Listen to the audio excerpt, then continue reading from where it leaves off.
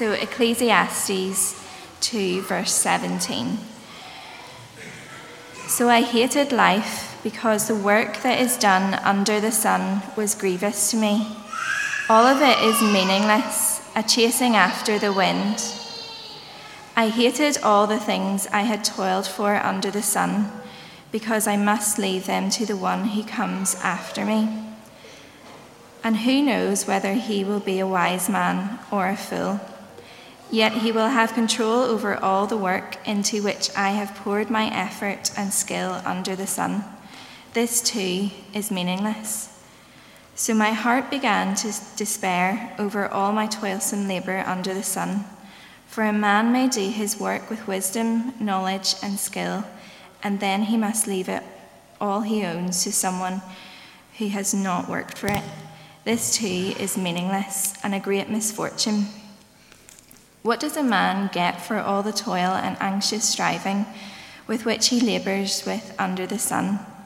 All his days his work is pain and grief.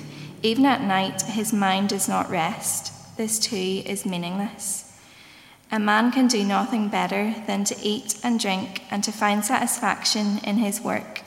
This too, I see, is from the hand of God. For without him, who can eat or find enjoyment? To the man who pleases him, God gives wisdom, knowledge, and happiness. But to the sinner, he gives the task of gathering and storing up wealth to hand it over to the one who pleases God. This too is meaningless, a chasing after the wind. Amen. You'll find Ecclesiastes there, folks, on page 668 and 669. Really would be good to have that open today, because I'm actually going to be looking at a good bit more than the short part that Emma read, so you'd be able to follow better what we're saying if you had that open before you. I'm the king of the world. Anybody know? Who's that? Titanic. The character played by Leonardo DiCaprio, was he called Jack, I think?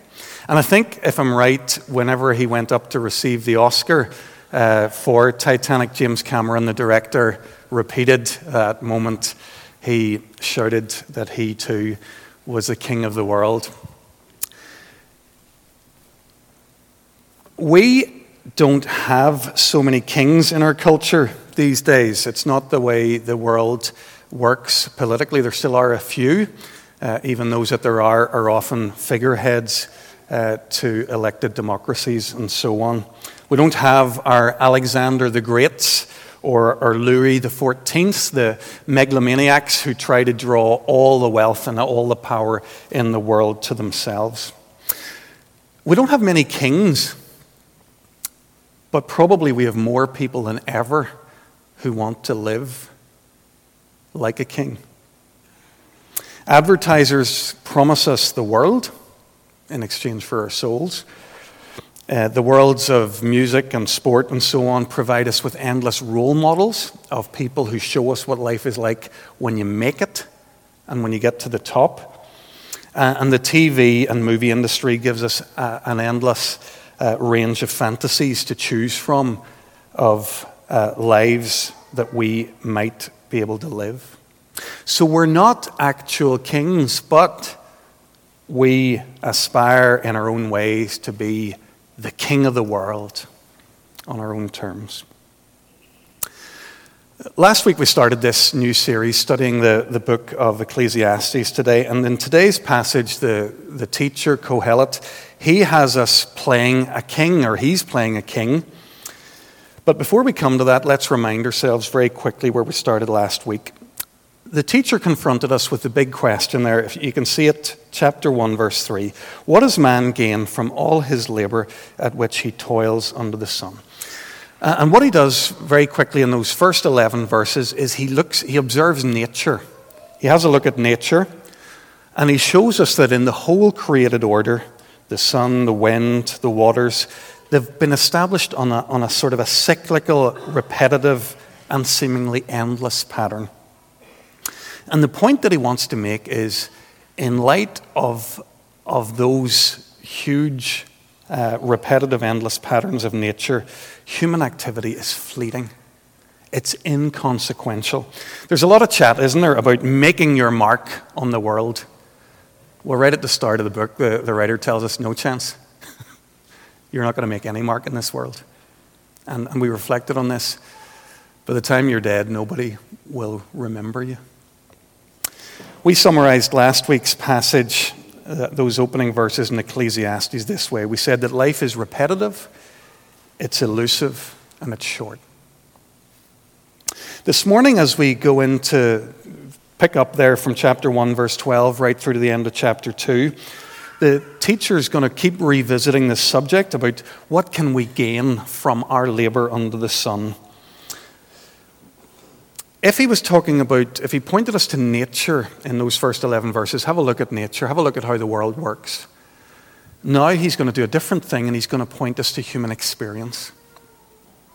We've already said that he's going to do that by playing the role of a king. So he tells us, verse 12 of chapter 1, that he's going to look at the world from the perspective of the king over Israel in Jerusalem.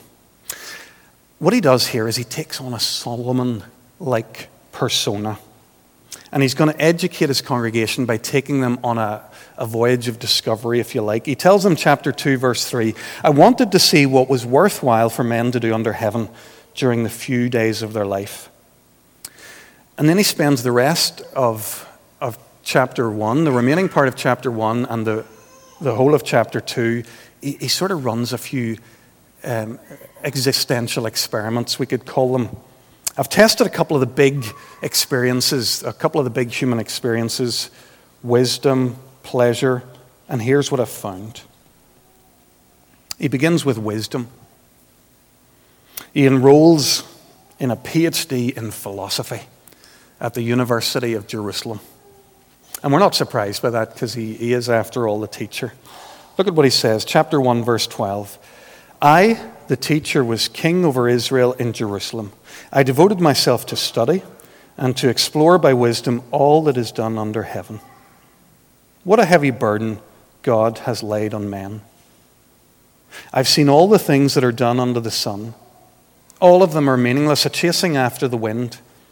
What is twisted cannot be straightened. What is lacking cannot be counted. I thought to myself, look, I've grown and increased in wisdom more than anyone who's ruled over Jerusalem before me. I've experienced much of wisdom and knowledge. Then I applied myself to the understanding of wisdom and also of madness and folly. But I learned that this too is a chasing after the wind. For with much wisdom comes much sorrow. The more the knowledge, the more the grief. So wisdom doesn't give him what he was looking for. In fact, after describing this life of a headlong pursuit of wisdom, Ecclesiastes tells us that rather than making him happier, that bringing him fulfillment, he actually feels sadder. Talks about sorrow. Wisdom, a growing understanding of life, it can actually serve to open our eyes to the complexities of life, some of the ways in which it's hard to find meaning. It maybe would show us, for example, what we learned last week, that life is repetitive, that it's short, that it's elusive. He's tried to find his meaning and his joy in intellectual pursuits, and it's failed. Wisdom's bubble has been burst. As I was thinking about that this week, it sort of struck me, I don't struggle, maybe some of you do, I don't struggle from overintelligence or too much wisdom that makes me unhappy. I don't think I do. So I had to research this, I had to Google it. In an article, Why Intelligent People Fail to Be Happy, an author offered a number of different reasons, including the following. Intelligent people overanalyze things. They have high standards. They're too hard on themselves. They lack deep communication and understanding. and they struggle with accepting reality. I found it interesting, particularly what the author said under this fifth idea, that if you're particularly intellectually wired, you might struggle to accept reality. The author says, people with high IQs never cease to seek something bigger, a pattern, a meaning, a purpose. The deepest and dreamiest of them don't stop there. Their restless mind and imagination don't let them just relax and enjoy the good things of life. I guess that reality with its trivialities is just too boring for them. Such people crave for something fantastic, idealistic, eternal, and of course never find it in the real world. That sentence there, their restless mind and imagination don't let them just relax and enjoy the good things of life. Interesting. We shouldn't be surprised by these findings in modern articles about intelligence and happiness, because God's told us this. 2.5 millennia ago, the teacher told us the more the knowledge, the more the grief. So the teacher's had a look at wisdom and he's seen the limitations that lie there. The teacher then runs a second experiment. He hits the town. He pursues just hedonism, pleasure. Read with me, chapter 2, verses 2 to 3. I thought in my heart, come now, I'll test you with pleasure to find out what's good. But that also proved to be meaningless. Laughter, I said, is foolish. And what does pleasure accomplish? I tried cheering myself with wine and embracing folly, my mind still guiding me with wisdom. I wanted to see what was worthwhile for men to do under heaven during the few days of their lives.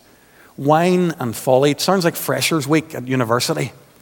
The teacher's going to try a different way of life. By the way, the Hebrew word translated here as pleasure isn't a bad word. The teacher isn't talking only about things that are questionable or things that are forbidden. He's talking about joy and gladness. So joy and gladness, they're not bad in themselves. It's whenever we make pursuing joy and gladness an end in itself that we're inclined to run into trouble. When we talk about looking for the next thrill or the next high, that we find that these things end up coming up short. Verses 4 to 11, the teacher spells out in detail the nature of his experiment. I'm not quite sure whether he's telling us a little bit more about what he's told us in verses 1 to 3, or whether it's a whole new idea. He talks a bit about the work that he pursues, fulfilling this purpose of pursuing his own pleasure. I undertook some great projects. I built houses for myself and planted vineyards. I made gardens and parks and planted all kinds of fruit trees in them. I made reservoirs to water groves of flourishing trees. Sounds like Grand Designs or something, doesn't it? Or the Chelsea Flower Show, having the perfect garden. I bought male and female slaves and had other slaves who were born in my house. I owned more herds and flocks than anyone else in Jerusalem. That just means he was wealthier. I amassed silver and gold for myself, the treasure of kings and provinces. I acquired men and women singers and a harem as well, the delights of the heart of man. I became greater by far than anyone in Jerusalem before me. In all this, my wisdom stayed with me. I denied myself nothing my eyes desired. I refused my heart no pleasure. My heart took delight in all my work, and this was the reward for all my labor. Does that remind you of anyone in the biblical story? As we've said already, it is supposed to. Koheleth is playing the Solomon character here. You read this, and if you read, by the way, in 1 Kings, chapters 3 to 11, you'd see the life of Solomon spelt out there, and it would really, these verses would resonate with the narrative at that point. Solomon was a king in Israel who built a whole lot of buildings, who amassed a whole lot of wealth, and who had lots of women. If anyone should have found pleasure in life by pursuing pleasure, surely Solomon would have. So what's the teacher's conclusion on this second experiment on pleasure and work? Well, it's a mixed conclusion, actually. We'll have to read carefully. He has found some joy. Look at verse 10. He's found joy in his work. My heart took delight in all my work. And this joy, he says, was the reward for all my labor. So on the one hand, doing a good day's work, we can find joy and job satisfaction, and that's a good thing. On the other hand, his work and the pursuit of pleasure is meaningless. Verse 11, when I surveyed all that my hand had done and what I had toiled to achieve, everything was meaningless, a chasing after the wind. Nothing was gained under the sun. I was trying to work out where the balance lies here or how this works. It seems to me that while he was on the inside of his experiment, he did find some joy. There are ways of experiencing pleasure. There are ways of finding satisfaction in their work. But as soon as we step out of it and we analyze what we've done in the cold light of day, we say, well, I haven't really gained anything. I'm none the better off for all my work and all my experiences. It's all a waste of time. Remember what he's trying to do here. Chapter 2, verse 3. I wanted to see what was worthwhile for men to do under heaven during the few days of their lives. Life, we've been told, is short. It's repetitive. If that's true, then how am I going to find meaning in this short, repetitive, and elusive life? The pursuit of pleasure and of work have disappointed him, much like the pursuit of wisdom. They don't seem in themselves to be a worthwhile pursuit for these short lives that we're given. Think about it for a second, just to check that we're persuaded. Because the advertisers are telling us something different. The advertisers are telling us that with a bigger house, a bigger car, a bigger holiday, and a bigger TV, we're going to be happier. That's what they're telling us. Thousands of times a day, we're stimulated to believe that narrative. But what is it that happens when we get the bigger house? We discover that we have more property to maintain and insure, and we're not necessarily any happier. The bigger TV, it's still a few hundred channels of rubbish, no matter how wide the screen is. The faster car, does that just increase your frustration when you spend your life sitting at red traffic lights? These things that we chase after, they don't deliver. In verses 12 to 16 of chapter 2, there's a bit of a change of direction. We've had these sort of thought experiments, these experience experiments. Ecclesiastes returns here to the subject of wisdom. And what he says about wisdom is really quite balanced. In case you've heard him say, wisdom's a waste of time, he says, wisdom on the one hand's good. I saw that wisdom's better than folly, just as light is better than darkness. The wise man has eyes in his head, while the fool walks in the darkness. So it's definitely better to be wise than not. But on the other hand, in the same breath, he goes on to say that he came to realize that the same fate overtakes both the wise and the fool. Then I thought in my heart, the fate of the fool will overtake me also. What then do I gain by being wise? I said in my heart, this too is meaningless. For the wise man, like the fool, will not be remembered. In the days to come, both will be forgotten. like the fool, the wise man too must die. So while it's better to be wise than to be a fool, we mustn't fool ourselves. Wise people die, and they die statistically just as much as foolish people do. And wise people are forgotten just as foolish people are. Wisdom can't make us happier in this life, and it won't solve the problem of our death. So we're coming towards the close of our chapter and this sermon. Kohelet's been trying to work out to see what was worthwhile for men to do under heaven during the few days of their lives. He's shown us that wisdom, pleasure, and work don't work. He's burst all of their bubbles. And in our article about why intelligent people fail to be happy, I want to come back to that sentence again.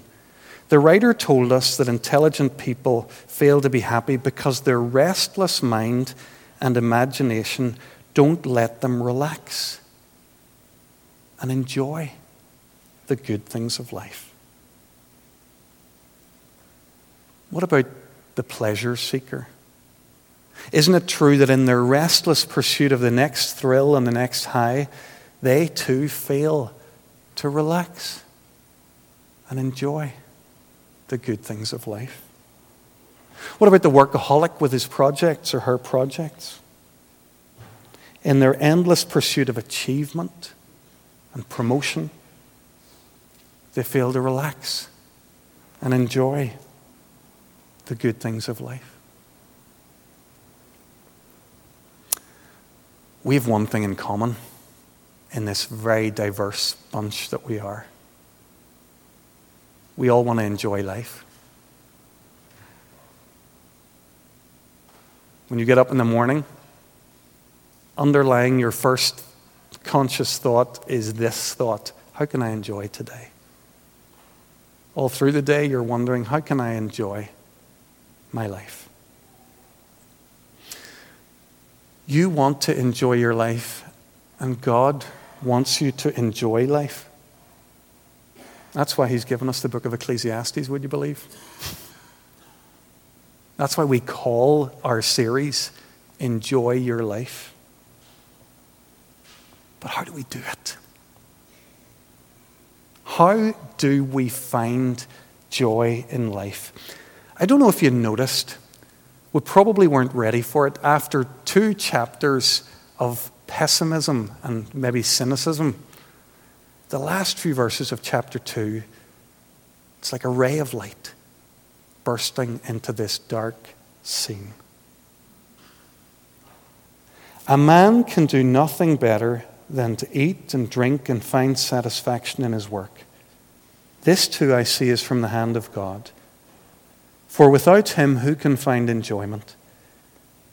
To the man who pleases Him, God gives wisdom, knowledge, and happiness.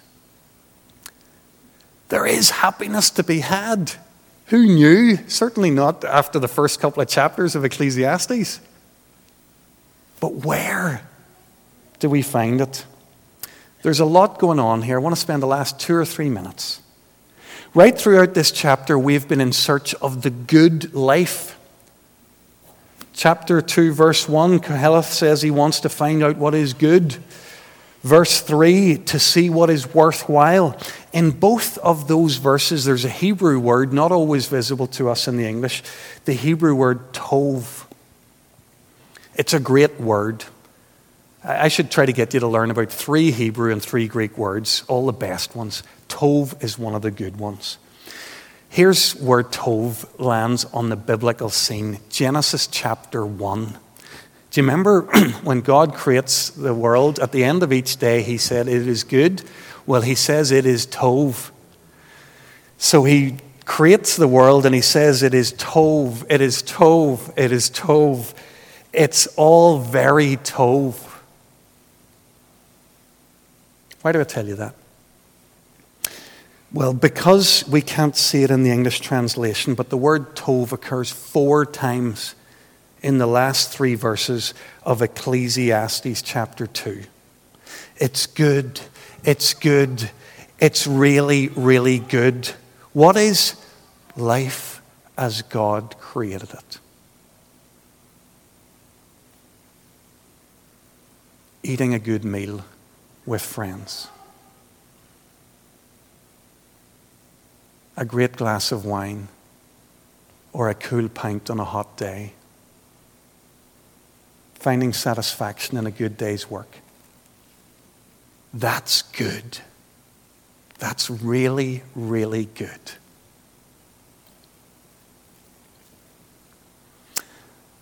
After running his failed experiments with wisdom, with pleasure, and with work, we finally are beginning to look and find where the good life might be found.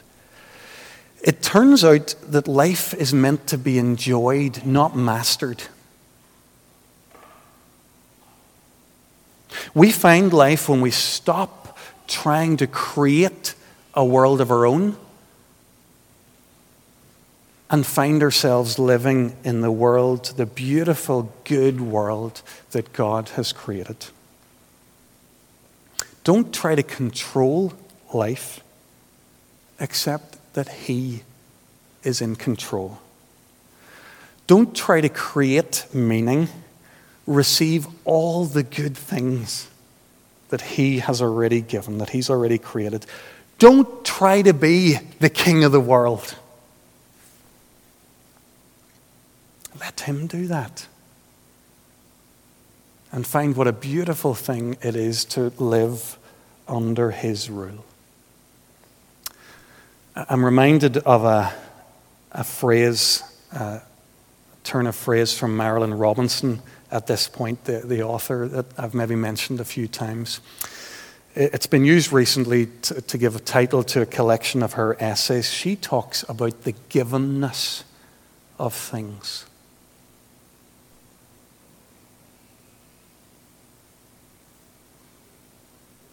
What I'm asking you today with the writer of Ecclesiastes is to open your mind and heart to the givenness of things. It's all a gift. We don't create this life. He does. It's given. We simply receive and enjoy. Let's pray.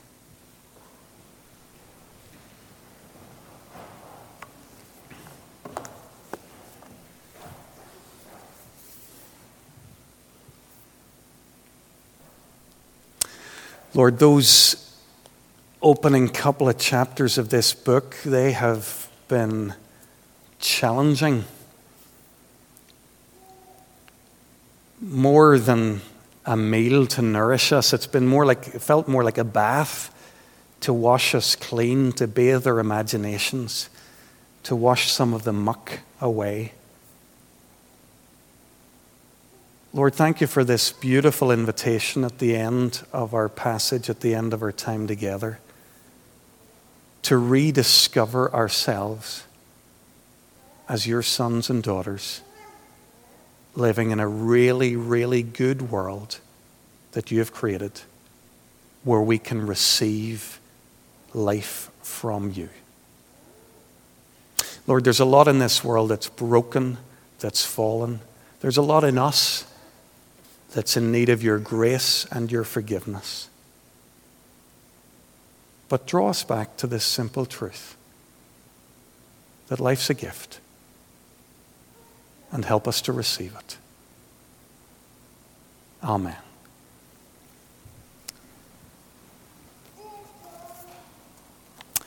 We're going to sing a wee song just now. It's one that allows us to remember our finiteness and the eternal nature of God. We are a moment, you are forever. The stewards will lift the offering while we sing.